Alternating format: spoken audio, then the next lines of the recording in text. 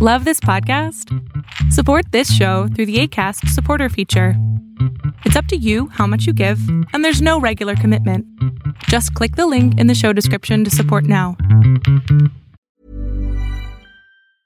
Ryan Reynolds here from Mint Mobile.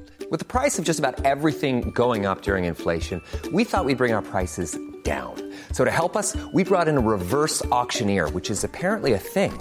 Mint Mobile Unlimited Premium Wireless. How to get 30, 30, bit to get 30, bit to get 20, 20, 20, bit to get 20, 20, bit to get 15, 15, 15, 15, just $15 a month? Sold! Give it a try at mintmobile.com/switch. $45 up front for 3 months plus taxes and fees. Promo rate for new customers for limited time. Unlimited more than 40 gigabytes per month. Slows full terms at mintmobile.com. Hey there, it's Michelle Norris. I'm host of a podcast called Your Mama's Kitchen. When I travel, I'm usually looking for a way to find a taste of home when I'm not at home. And one of the things I love to do when I am at home is entertain. And Airbnb allows me to do that. When I was in California recently, I rented a house that had a great kitchen. And when we were sitting around the table, we're all thinking, we're in someone else's house. Someone could be in all of our homes as well. If you have a home, but you're not always at home, you have an Airbnb. Your home might be worth more than you think. Find out how much at airbnb.com/host.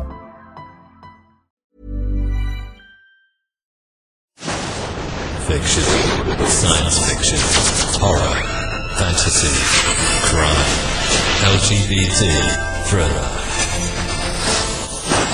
You have now entered the House of Mystery with your hosts, Eric Shapiro, David North Martino, John Copenhaver, and Al Warren. Heard on KCP 106.5 FM Los Angeles, 102.3 FM Riverside, and 105.0 AM Palm Springs. Welcome back into the House of Mystery, and I'm Al Warren. We've got Mr. John Copenhaver sitting there. What's going on, John? Not a lot and way too much all at the same time. Sometimes it feels that way, at least. There's always too much. Right. Always too much. There's, if we could only select the things, certain things. No, if I could just not have to email anymore, I could set that up. That would be great. Well, just walk away. Yeah, and work like that. I wish. Maybe they'll be able. One day we'll be able to sort of just think our emails and not have to write them. And, it's just gonna go right into your brain, right? And then right out again. Yeah, but you see, you wouldn't want that because I'm sure there's things in your brain that we wouldn't want to seep into these emails. Well, that's true, and also I wouldn't want to get notifications in my brain. So that seems really terrible. So especially the junk email, Yeah. Advertise your book now. Right. Well, why don't you? That's what the husband is for, Why doesn't he do your emails? No, that wouldn't work either. Come on. He would delete them all and be like, you didn't have any emails today. delete. Nothing came in. I don't know why. What are you talking about? Just junk mail. No problem. I deleted it all, so don't worry. Sweet of them. Well, speaking of sweet, we've got a sweet writer, Mr. Scott Alexander Hess. How you doing?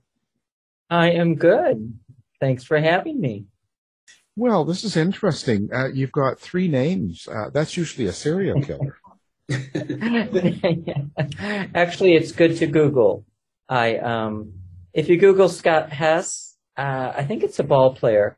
But before my first book came out, I put my middle name in, and you Google that, and there's nothing. So now you Google that, and it's all me.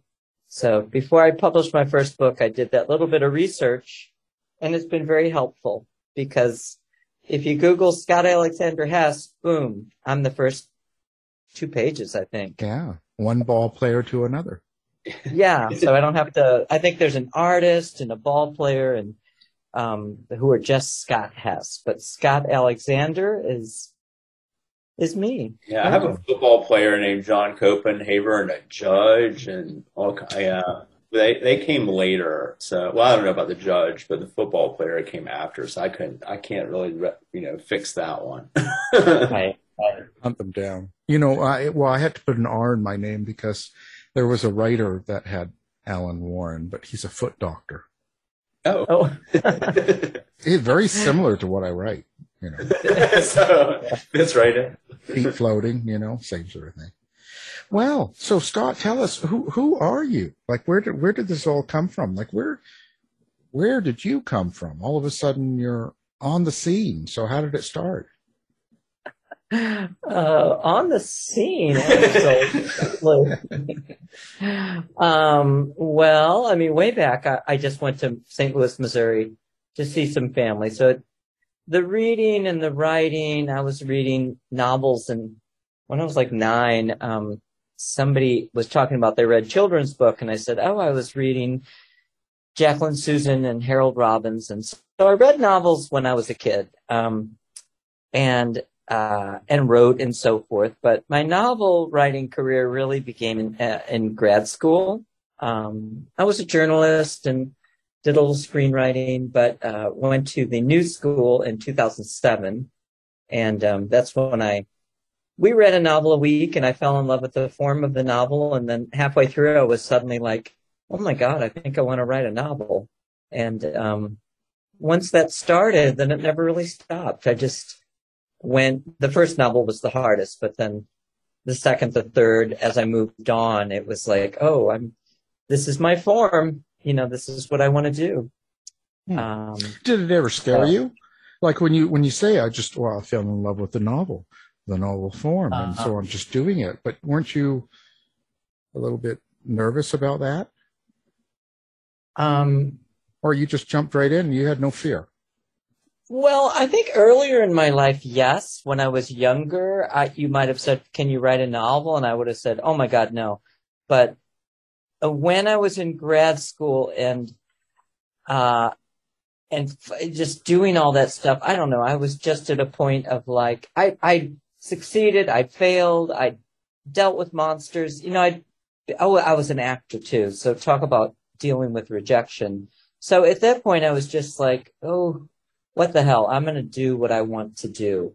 It was daunting, and it was took a lot of determination and tenacity, and like I had to learn how to discipline myself. I had to learn how to read. These books they had us read were like so intense, and one was called Hopscotch. It like went, it was nonlinear, and it went all over the place. And I'd like read these books, and sometimes I'd almost cry because I'm like, what do they want from me? But it changed my brain, and I learned so much. And then, so I wasn't really scared. I was more determined and also just, more and more focused, because I would get frustrated because it was not easy, especially that first book. And I remember Helen Schulman, who's a great writer, she ran the program, and she would say, oh, you like to kind of write these nice little sentences and hang pretty things on them. And, but I don't know if she used the word brittle, but I didn't know how to really bring characters to life yet. So I was like, oh, is that how you see it? So I would get angry more so, I think, and keep at it and be like, well, what the hell do they want from me? Did you slap her or? No, I listened, and I was like, what do you mean? Yeah. And it sunk in, but I didn't really know what I was doing. I mean, I did finish that first novel, but I really didn't quite know what I was doing. But I teach too, and I always tell my students, you have to get to the end, and it may be very imperfect and messy, but you have to finish it, and then you have to let it be like, oh, okay, this is my first book. So I did get to the end. I finished the book. I had something. It was really by book 2 or 3 that I started to understand, like, oh, this is what I want to write. This is how to write. This is, and I read more and more people, and I would study them and be like, how did they do that? So, what do you think is the most important thing about a book when you write it? Like when you're done, what's the end result that's important to you? I think that someone has lived a life. I mean, once I start a book, I'm immersed in a world and I kind of live that book and I live the characters and I cry with them. I live their journey. So a book, well, I feel I've done my best if when I finish it, a character is human, like it's really humanity on the page. Like they've changed, they've grown, they're fully formed. And then something has happened to them, I don't know. How a lot of times not completely stream of consciousness, but I kind of just write and I discover as I go. So at the end, I hope I've taken someone somewhere and the characters have changed and, so if they don't feel like they've come to life, then I look back and say, all right, that's not my best book. Yeah. And others I say, oh yeah, hey, those people are alive. Yeah. Don't lock me up, but they're alive in my mind and I think they come to life on the page. I hope for the reader, Yeah. And then I'm happy. I'm like, good. So when you're immersed in these characters and you say you live them and feel them, think them and all that, do you dress like them too? No. I mean, maybe a little. I mean, I was a method actor, so I do think acting can help writing. And when I was a method actor, we did, if I played a mechanic, I had to get used to like, what does a mechanic wear? How does he walk? And so if I'm a character I'm writing right now I'm really in the new beginning part of it. I'm just totally playing, but for whatever reason, he's like, I see him as this huge man. He's like 280 pounds, 6'3", very shy, and he's headed to this farm. So I have to explore that. And I will do things like go put on an old pair of jeans and go walk in the woods. I do kind of have to get in their heads. So I'm I don't know, John may remember or not, but I love fashion and I get myself all dolled up in Prada. But if I'm going to write this guy, his name is Purnell, it's like, if I'm exploring that, I'm like, well, you better pull out your dusty old jeans and, right. Walk by a tree or something. Hang out in the woods with an axe. How do you experience these characters then? Is this all visual or is it voices? Is it like, what's that experience like? It's visual. It's in my mind. I see them and they begin to grow and it's like watching a movie. I see them, they begin to come to life. They move like, in the root of everything, there was a little, what was her name? Grandma something, like a little spry lady who was inspired by a grandmother I never really knew. But so I just see her. I see her moving. I see her floral dress. I see how her body moves. I see her walking across the field. It's like they bounce around in my mind. And when I'm writing the scenes, I see them doing things. But then once they live, they kind of exist in my mind and I can always see them living their lives, existing as they are. Yeah, so I experience them visually mostly. Yeah. But when I'm shaping them, sometimes I have to move that along. Like the new characters kind of still coming to life. So I may have to kind of engage with that a little more. Do they tell you kind of what they want to be? Well, not in like a seance sort of way, but as I do believe the muses saying, when I write, someone told me long ago, he said, get in repose and be open and then it will happen. Because my first novel I attacked. I was like, my God, this has got to get done.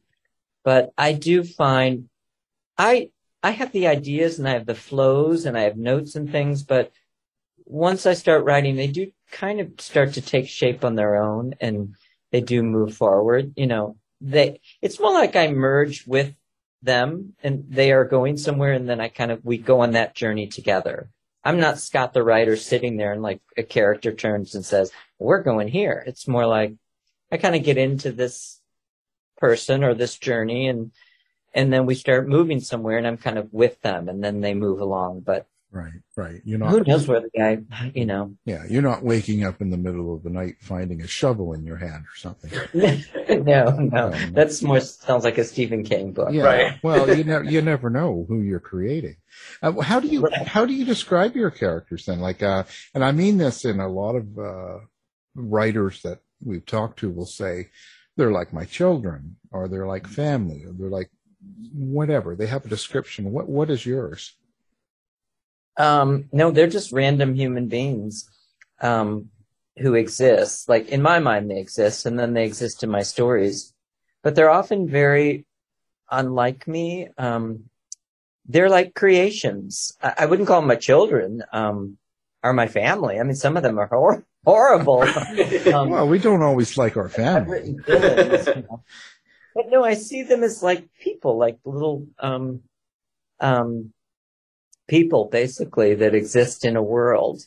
And the world happens to be in my books, but they do come to life for me, so I see them as existing. Sometimes I have to use myself, and that's my least favorite thing to do. I like it much more when the characters are distanced from me, or someone else, or that, I'm finding new things. Right. I find that more compelling. So what's first? Is it the character or the story? Or does the story come and then, how does that work for you? Which one? It's usually idea, because sometimes I have fragments of a story, but it's an idea and a place and then character. The one I'm revising is set in Delhi, India, and I was literally there twice, and I was at this place, and I got this idea, and it was like, but I was also experiencing something. And then the new one, I just was on a bus going to somewhere in Missouri, and I passed all these farms, and I started thinking about droughts and heat and farms, and suddenly I wanted to write about a farm, and then the character came later. Like, who is this that's going to this farm, and what's the story about? So, but it's definitely the idea first, and then the characters start to populate it. Do you ever use people that you've met or known, or maybe you've run across? Oh, okay. So when did you use me? Very soon. Yeah. But I don't get to see anybody, so I can't use. Although I can use John, but why not? Everybody does. Right. No. No, I use bits and pieces of everything, of people everywhere, and I take little notes and I take little notes just because you can't keep everything in your mind, but little fragments of people that it kind of stays in my subconscious, and I think it comes forward. But I do take notes, and everything's game, and you never know when you need the characters do build in my stories as it goes, especially the fringe or side characters. So sometimes I'll need I need a local priest, and then I'll think of different people I've seen, or usually it's different pieces of different people. Unless something's really specific, like, the way he moved and talked was great, and that I'm going to use for this particular character. If you had to describe what type of writer you were, what would you say? Brilliant. Whatever sells more books. Right. No, I guess I am a literary LGBTQ literary fiction. I actually had to write a description recently, and I was working on my writing group on it, and because I said, lush, gritty prose, and they're like, well, can it be lush and gritty? And I'm like, I like poetic language, so lush prose. I often deal with the land, our earth or the river, our, the weather, those become characters almost. And then, gritty, different in other eras, often kind of edgy or darker edges of things, outcasts, The Butcher's Sons is a butcher shop in Hell's Kitchen in 1930. So usually a little more fringe elements. And I guess the grit comes in the settings and the, sometimes in some of the action, because the conflicts they face. Yeah. So, well, in each of your books, whether you plan it or if it comes organically, do you have a subtext? Do you have kind of a meaning under the storyline or entertainment part of the books? A meaning, like a purpose for the book? Yeah, or a subtext. Is there some point that you want the reader to get besides the entertainment? Not when I'm writing it, but that usually subconsciously does emerge. When I'm writing, I'm just led along, and I also often think like, I don't know if this is any good or not, or, kind of once the magic starts, then I'm on a journey, and I'm like, I hope this isn't a big disaster, but I kind of keep rolling. But often, my writing group will point it out to me. They'll say like, oh, another really flawed, male character, or you'll have, you're working with, nature a lot, or they'll point out themes. And I do deal with a lot of, off the grid characters, sort of, I think because I felt off the grid early.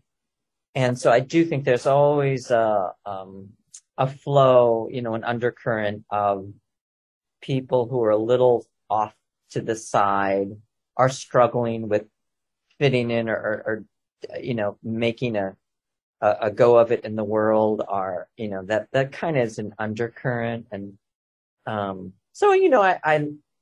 I do represent, I don't know if it's a theme, but I do represent kind of otherly people who it doesn't necessarily come easy. So they have to deal with a lot to get to where they want to go. Yeah, that sort of thing. Yeah, I'm so curious because that's a sort of a two-tiered question. One is, what is your attraction to historical fiction? Because you write a good deal of it. Mm-hmm. And can you discuss also Missouri and its role, sort of the sense of place in your fiction? Because I think it plays, like you were mentioning sort of the land and your, comments about that, but it's right. Like a really important thing, to you. So, well, I like historical because, really it's just other eras, and they call it historical, and it's a good tag, when you're selling a book. But I sometimes wonder, I'm like, well, I'm in other eras, and so I guess that makes it historical. But what I like is, the conflicts, how more difficult it can make things, especially for my gay characters, like a young 16-year-old, frail young man in Hell's Kitchen in 1930 having a secret affair with a big boxer. It's like, there's a lot of problems there, that could come up, and violence. And, it's like, I like putting people in different time periods and then seeing what they have to, go through and face and deal with, especially the queer characters. In these other time periods, they have more struggles, they have to face things, and I like to explore that. And I do like, I like land and earth and water and sky, and I love setting. Somebody compared me to, I'll say the name wrong, but Annie Prulix. And sadly, I hadn't even read her. And then I looked, and Postcards is one of her books. And I was like, oh, I like this. Hers was on this farm. And Postcards is a great book. And I think I said a lot of things in Missouri or Arkansas because I experienced it. growing up as a kid up until I was about 18 when I left for New York, but I really experienced the land. So it's so close to me. You know, it's like I can taste it. I laid in that dirt. I know it is in my body, so I can really write it.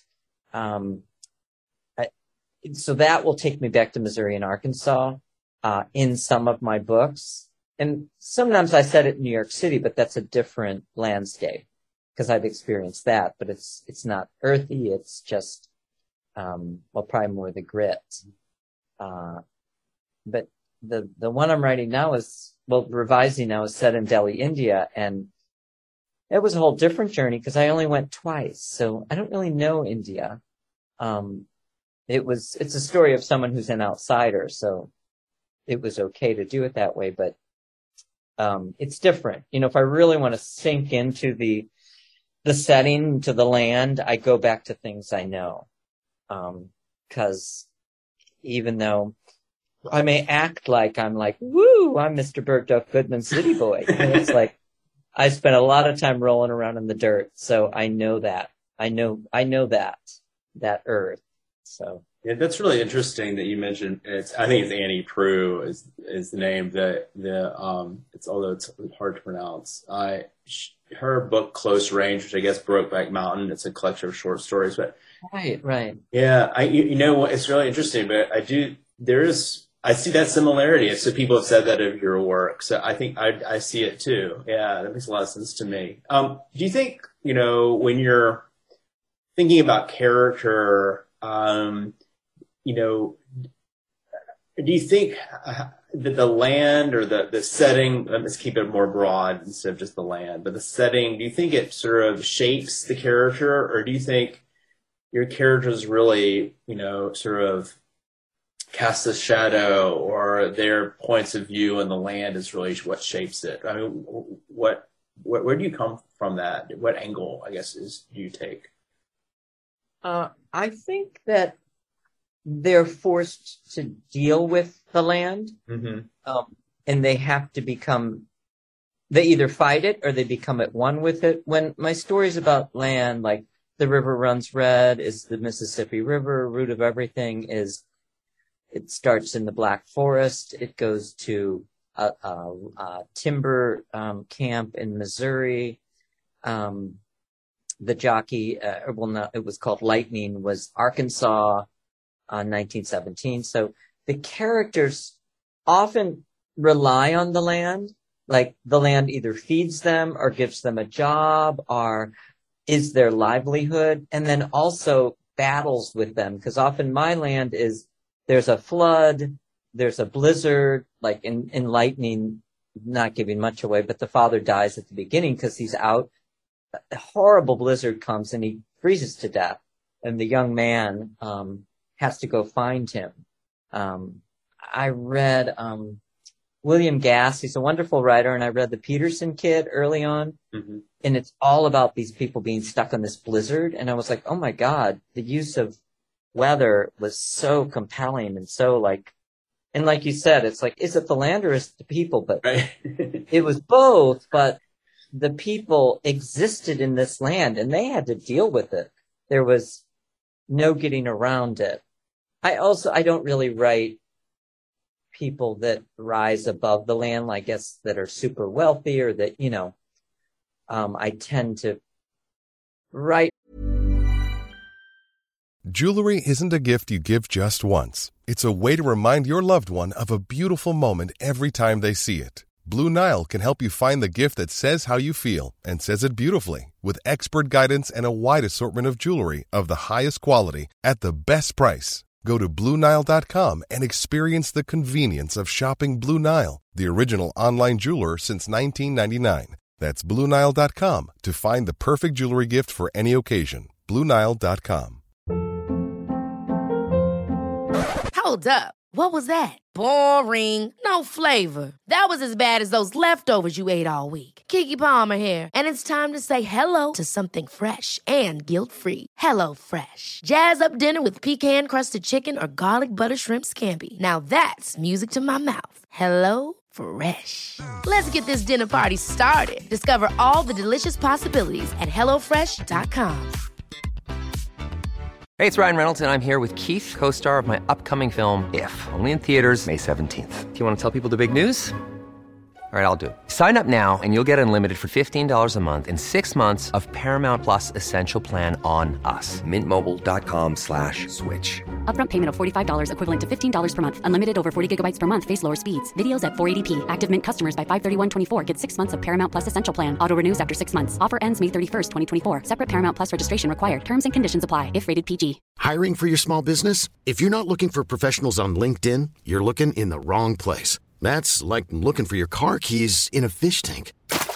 LinkedIn helps you hire professionals you can't find anywhere else, even those who aren't actively searching for a new job but might be open to the perfect role. In a given month, over 70% of LinkedIn users don't even visit other leading job sites. So start looking in the right place. With LinkedIn, you can hire professionals like a professional. Post your free job on linkedin.com/achieve today. More people that have to make peace with it, fight it or rely on it. So they kind of merge in that way.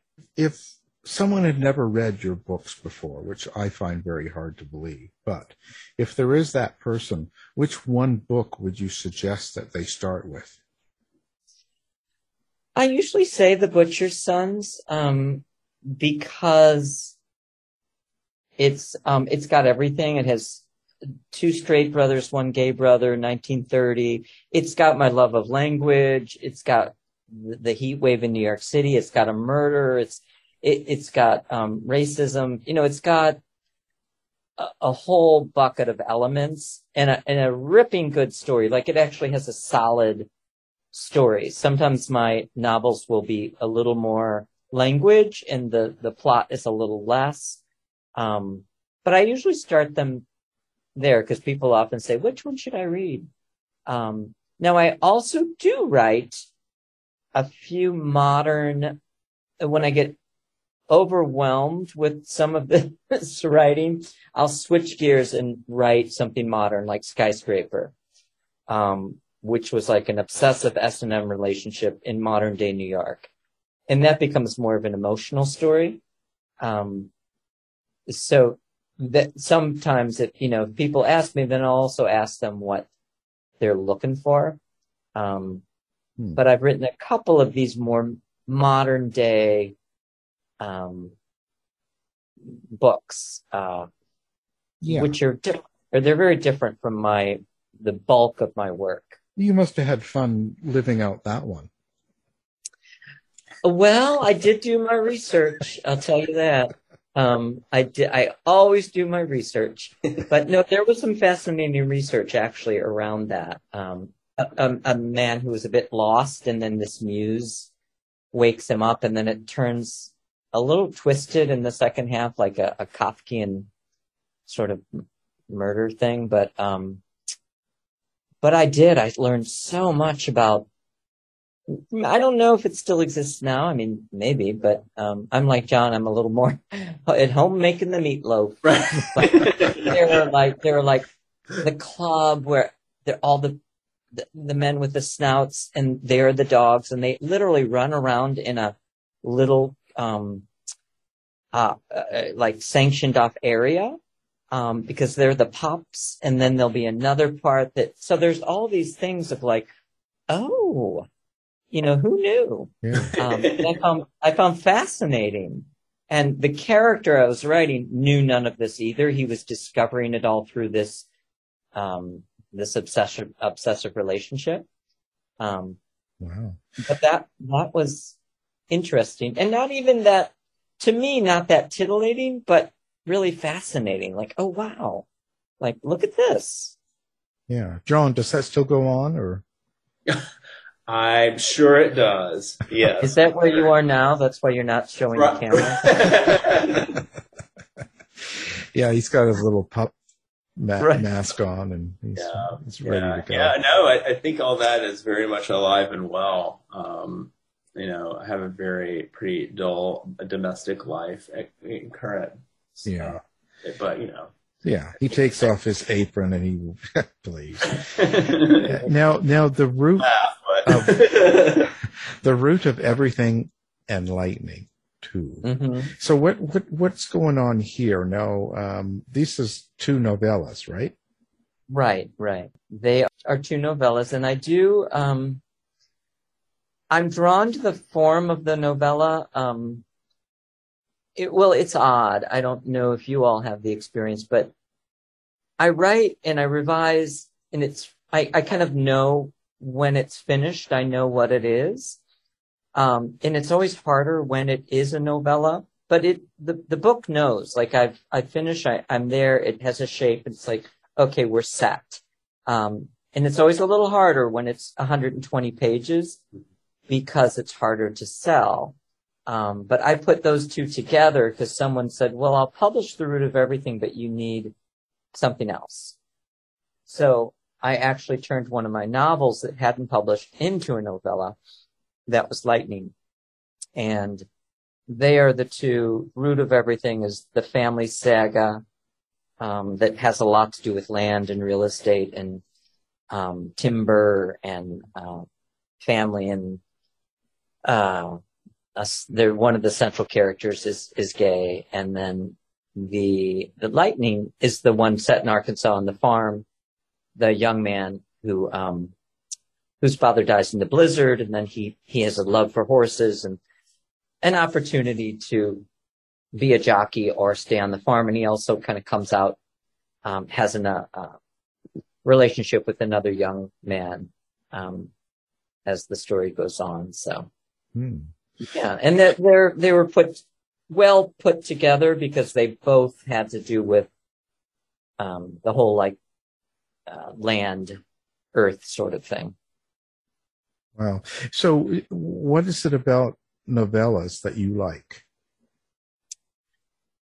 That's so hard to answer because I don't know. I mean, that's the muse that sings. It's like when my stories are starting and I'm living them, the shape comes and I know, especially halfway through or toward, it's like, this is the shape of it and it feels right.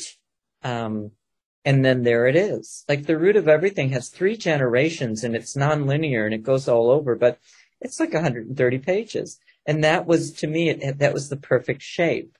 It's hard to sell novellas, but I go where the writing takes me and then that's where I land and then I breathe with it and I'm like, okay, this is what we have.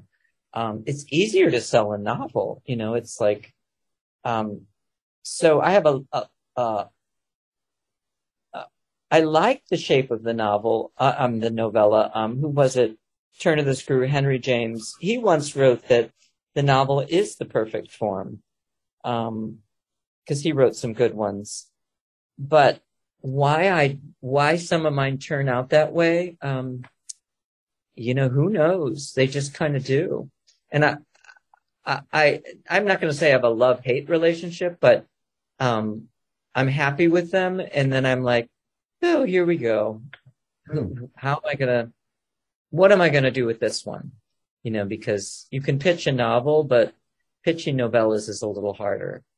I've heard that folks are having some success with publishing novellas and even short fiction on Amazon, which is fascinating to me. Now, they're fairly, not particularly, I guess, literary, but more like mainstream or genre, and have like very clear hooks. But it's just interesting that as we continue to sort of evolve in scary and wondrous ways, right, how these forms may actually turn around and come back to be, to have a resurgence. I keep on thinking about that with particularly the novella, because it is kind of a nice compact form. And I certainly like reading novellas because they're rich enough to have real, character movement and depth. Not that short stories can't, but I think short stories are often more they have to be really sort of tight, and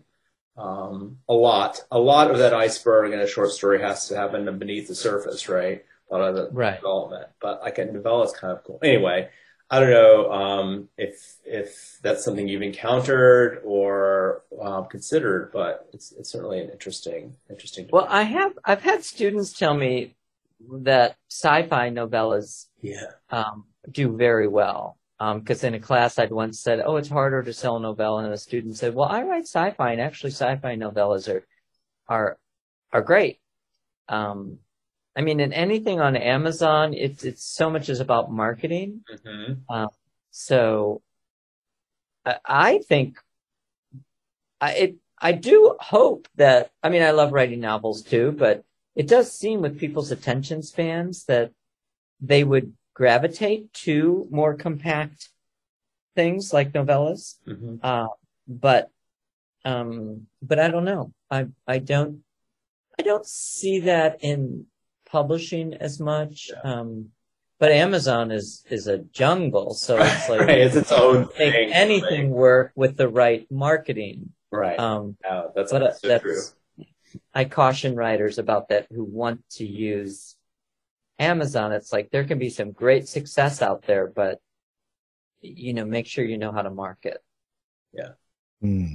So now The Butcher's Son. Now you are revisiting that title? Yeah, I have a new publisher and new editions. So we have new introductions. Ian McKellen, who's a journalist, wrote a new introduction for The Butcher's Sons. And Amy Dubček, a writer, wrote one for River Runs Red. So they're new editions and jazzy new covers. And because they came out, Butcher's Sons was 2015. So it had a nice cycle, but it's, it's a chance to bring it out again and find new readers. So those are coming out August 9th from Rebel Satori Press. Did you make changes to them, or do you ever get tempted to go back on an older book like that's had a few years? And No, never. No, I revise and I live with the book. I revise it. I get it there. And then I'm like, I'm not one of those writers that wants to go back and keep like, oh my God, it's got to be more perfect. It's like, no, it's done. It is what it is. And if that sentence isn't perfect, then the next book will have a more perfect sentence. It's like, and also I write them into time periods. So it's like, that's who I was then. That's what I was seeing and feeling and experiencing. And that's the world. So put it on the shelf. And I do think of sequels because people have asked me to write a Butcher's Son sequel, which is on my list of getting to someday. But not, I see a book finished and then it's like, that is its life. Yeah, I think it's an endless process anyway. For the writers that do go back and they change it and then want to change it again as they progress in their life, I think that's something that you'll never be able to finish then. Yeah, I kind of think this idea of perfection is, although I tend to think you should want to write the best book you can possibly write. I think that's just about, and you're like, Scott, like you said, every book, hopefully every, book you write, at least to a certain point, is going to get a little bit better as you get more skillful. The idea of perfection, this seems kind of crazy making, right? Like if I dove back into either of my books, I think I would probably go a little nuts. Like I just wouldn't want to do it. Well, yeah. I think what's perfect about it is, it was perfect at that moment, or it is what it needed to be at that moment in time. If you go back and start fussing, then it becomes something new, and you're a different person. So it just changes it to me. It doesn't, and I don't mind messy things. I don't mind sentences that get a little lost, or, it's like, I was just rereading some Faulkner, and it's like, some of this, like in August, and it's like, good Lord, this is swirling all over the place. Yeah, there's a mess and but it's great too. I'm like, oh wow, this is definitely.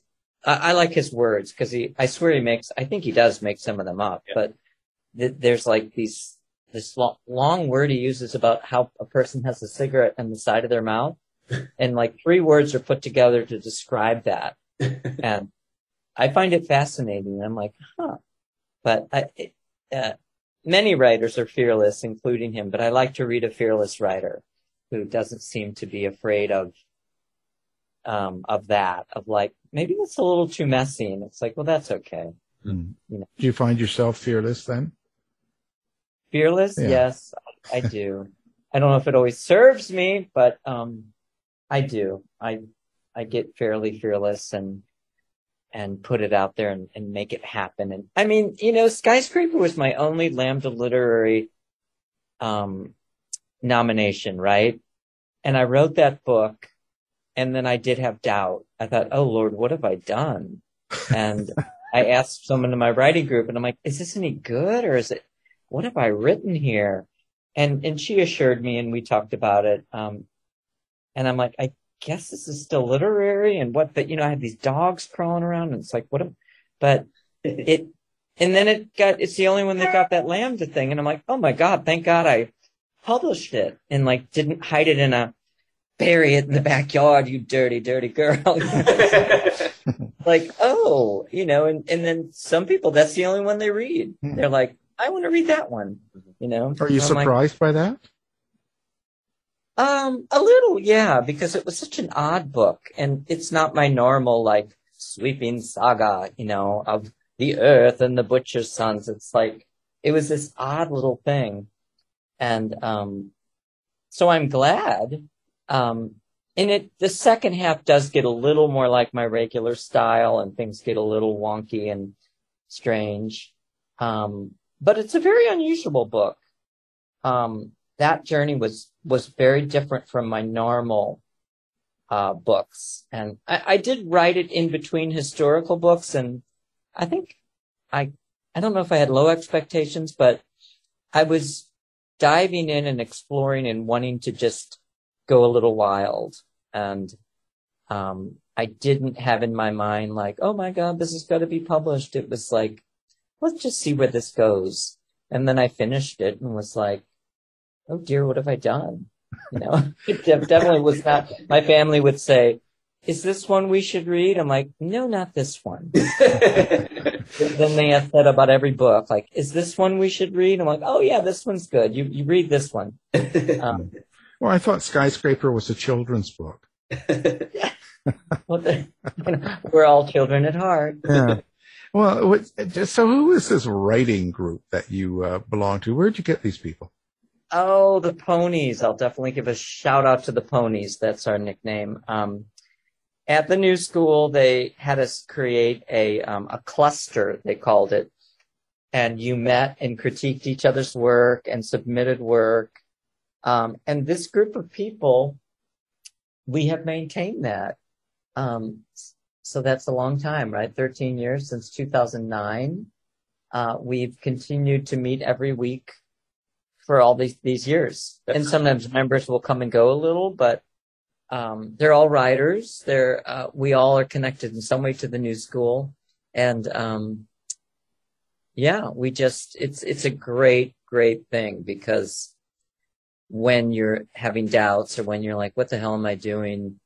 You have people to submit to. And also we check in, we support, like, how's your writing going? How's life going? What's going on? We share our accomplishments, our failures. And so it's a great connection to keep the motor going. And also read each other's work and just keep that part of it going. Do you suggest that for other writers then, or new writers out there? Oh, always, always.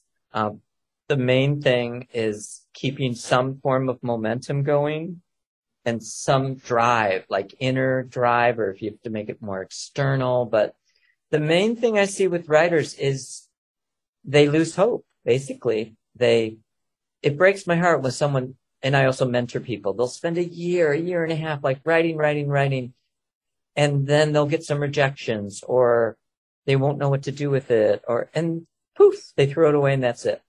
So I always emphasize, like, you may be really fired up now and you're really excited, but you want to build the writer's life that's going to go on for life. And so set in motion some things that are going to keep your momentum going during the ups and the downs and the doubts, and because it's like a diet or the gym or anything. It's so much harder to start than just continue. At the end of my 10-week classes, I say, "What are you doing week 11?" No one ever answers. I'm like, you've given your writing priority for 3 hours, so why not do that next week? It's like in some ways the classes are less important than what they create and what you do afterwards. Well, they got to go to some leather bar or something, Right. Or that, you got to do your research. Yeah, you got to get out there and whip it good. Yeah. So, did you like this new whirlwind? Like, do you like all the social media, and do you like TikTok and all this sort of stuff, or websites? Are you into that? Do you like to interact with people that read your stuff and do that? Or I do, actually. I do. I have not done TikTok, but I do. I've met so many people. I've found opportunities. I've gotten a review. And also I've followed other writers and learned from them. I've inspired writers. I see people who are trying to write their first book, and I can inspire them. And then I see someone who just landed a big deal and see what he's doing. And so, yeah, I in the beginning, I was just like, it's a necessary evil. I have to create all these, and all my accounts have to do with my writing, because back in 2008, it wasn't as exploded as it is now. So we were told to create these things, and basically everything was connected to writing. So I built that, and I've met so many interesting people.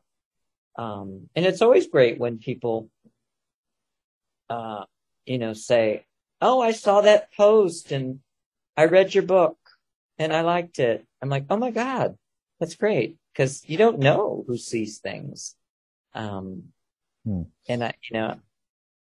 I've met a lot of, my first book was Diary of a Sex Addict, which my goal was that it be literary, but also carnal. That was another one of those modern ones. But I actually met, you may find this interesting, I met many people in the adult film industry, who read the book and reached out to me.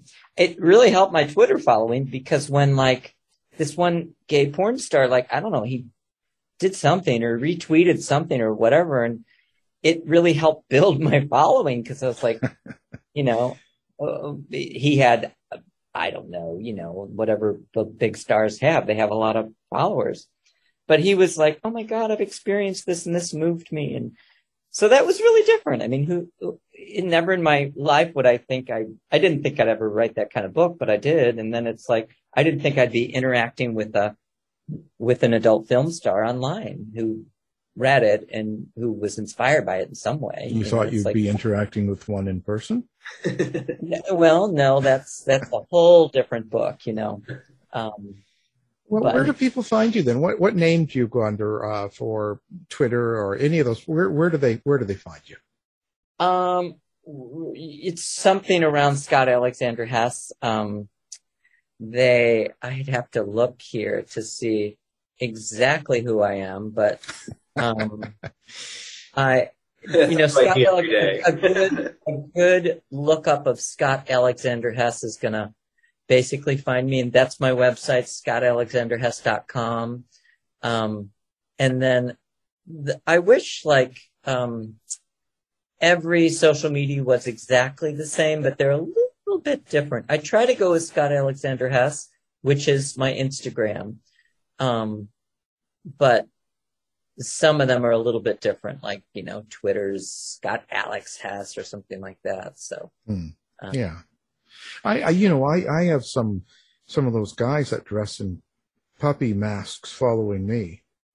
Oh, good. I should hook you up. Maybe it'd be a next book. Do they follow you down the street or just? No, on Instagram and TikTok. Oh, good. Yeah. Perfect. It's interesting. It's interesting what they do. Tell them about Skyscraper. Well, this is what I'm thinking. This might be the book. I can hook you guys up. Absolutely. Maybe there's a sequel coming. There could be. And they may have, there are a lot of gay men's reading, what do you call them? Reading clubs or?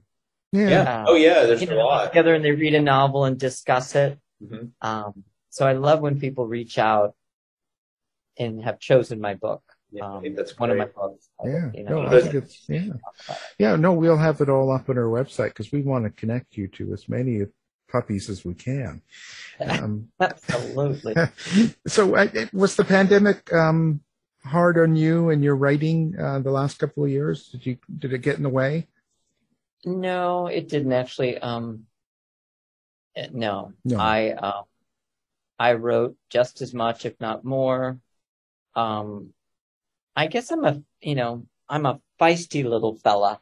I'm 5'5", and when faced with adversity, I work harder. I come up with, I was training on my phone with my trainer. I bought these stupid weights. I was walking. I was covered up in bubbles of plastic, and I was writing, and I had to keep all that going. And sometimes even more so during these times of struggle. In my day-to-day life, sometimes it's more routine, like, have you done this? Have you done that? Have you sat down and written today? But when I face adversity, it kind of revs me up, where it's like, they're not going to get me down. I'm going to do this, this, and that and keep rolling. So stress and all that sort of stuff doesn't really interfere in your writing. So there's all this weird stuff going on. They're having a big anti-mask rally outside your door. You're still fine. Yeah, well, because I decide this is my hour to fall into the world that is my own, that has nothing to do with any of this. My little fantasy world, whatever this book is that I'm writing. So, I do have to focus, I guess because I've always done a lot from the beginning in grad school and everything. I had to work and go to school, and so I had to be able to really focus and read a novel as I was on the subway and walking down the street, and write in a coffee bar for 30 minutes because that's what I had. So I've always been able to say, all right, you got to shut the door, turn on a fan, and sink in. You don't have it like John, where you're just making a meatloaf in your kitchen and dictating my next, Right, the secretary. He's kind of like the, modern Julia Child. Right. Yeah, he's there. Oh, feed that back to me. Give me another gin and tonic and be quick about it. Yeah, I could see that. Can't you? I can. That sounds about right. I think you got me now. Yeah, I knew it. Well, this has been good conversation. I always enjoy talking to new people, and I have to say, thank you very much. So our guest, Scott Alexander Hess. Hope to see you again sometime. That would be lovely. Thanks, Scott. You've been listening to the House of Mystery radio show. To find out more about our guests, hosts, or shows, go to www.houseofmystery.com. Show's over for now. Was it as good for you as it was for me? Yeah. Good night. This has been a production of Something Weird Media. I'll be back. Step onto the legendary clay courts of Roland Garros, where the world's best players battle it out for a chance to win the French Open title. Tennis Channel Plus is your place to watch. Stream every court from your phone or smart TV, live in HD. Don't miss a moment with daily live coverage and match replays on demand, beginning Monday, May 20th. Be there for all the unforgettable moments. Stream now with Tennis Channel Plus. Hey, it's Danny Pellegrino from Everything Iconic. Ready to upgrade your style game without blowing your budget? Check out Quince. They've got all the good stuff, shirts and polos, activewear, and fine leather goods, all at 50 to 80% less than other high-end brands. And the best part? They're all about safe, ethical, and responsible manufacturing. Get that luxury vibe without the luxury price tag. Hit up quince.com/upgrade for free shipping and 365-day returns on your next order. That's quince.com/upgrade. When it comes to your finances, you think you've done it all. You've saved, you've researched, and you've invested all that you can. Now it's time to take those investments to the next level by using the brand behind every great investor, Yahoo Finance. As America's #1 finance destination, Yahoo Finance has everything you need, whether you're a seasoned trader or just dipping your toes into the market. Join the millions of investors who trust Yahoo Finance to guide them on their financial journey. For comprehensive financial news and analysis, visit yahoofinance.com, the #1 financial destination, yahoofinance.com. You've been listening to the House of Mystery radio show. To find out more about our guests, hosts, or show, go to www.houseofmystery.com. Show's over for now. Was it as good for you as it was for me? Well, good night. This has been a production of Something Weird Media. I'll be back.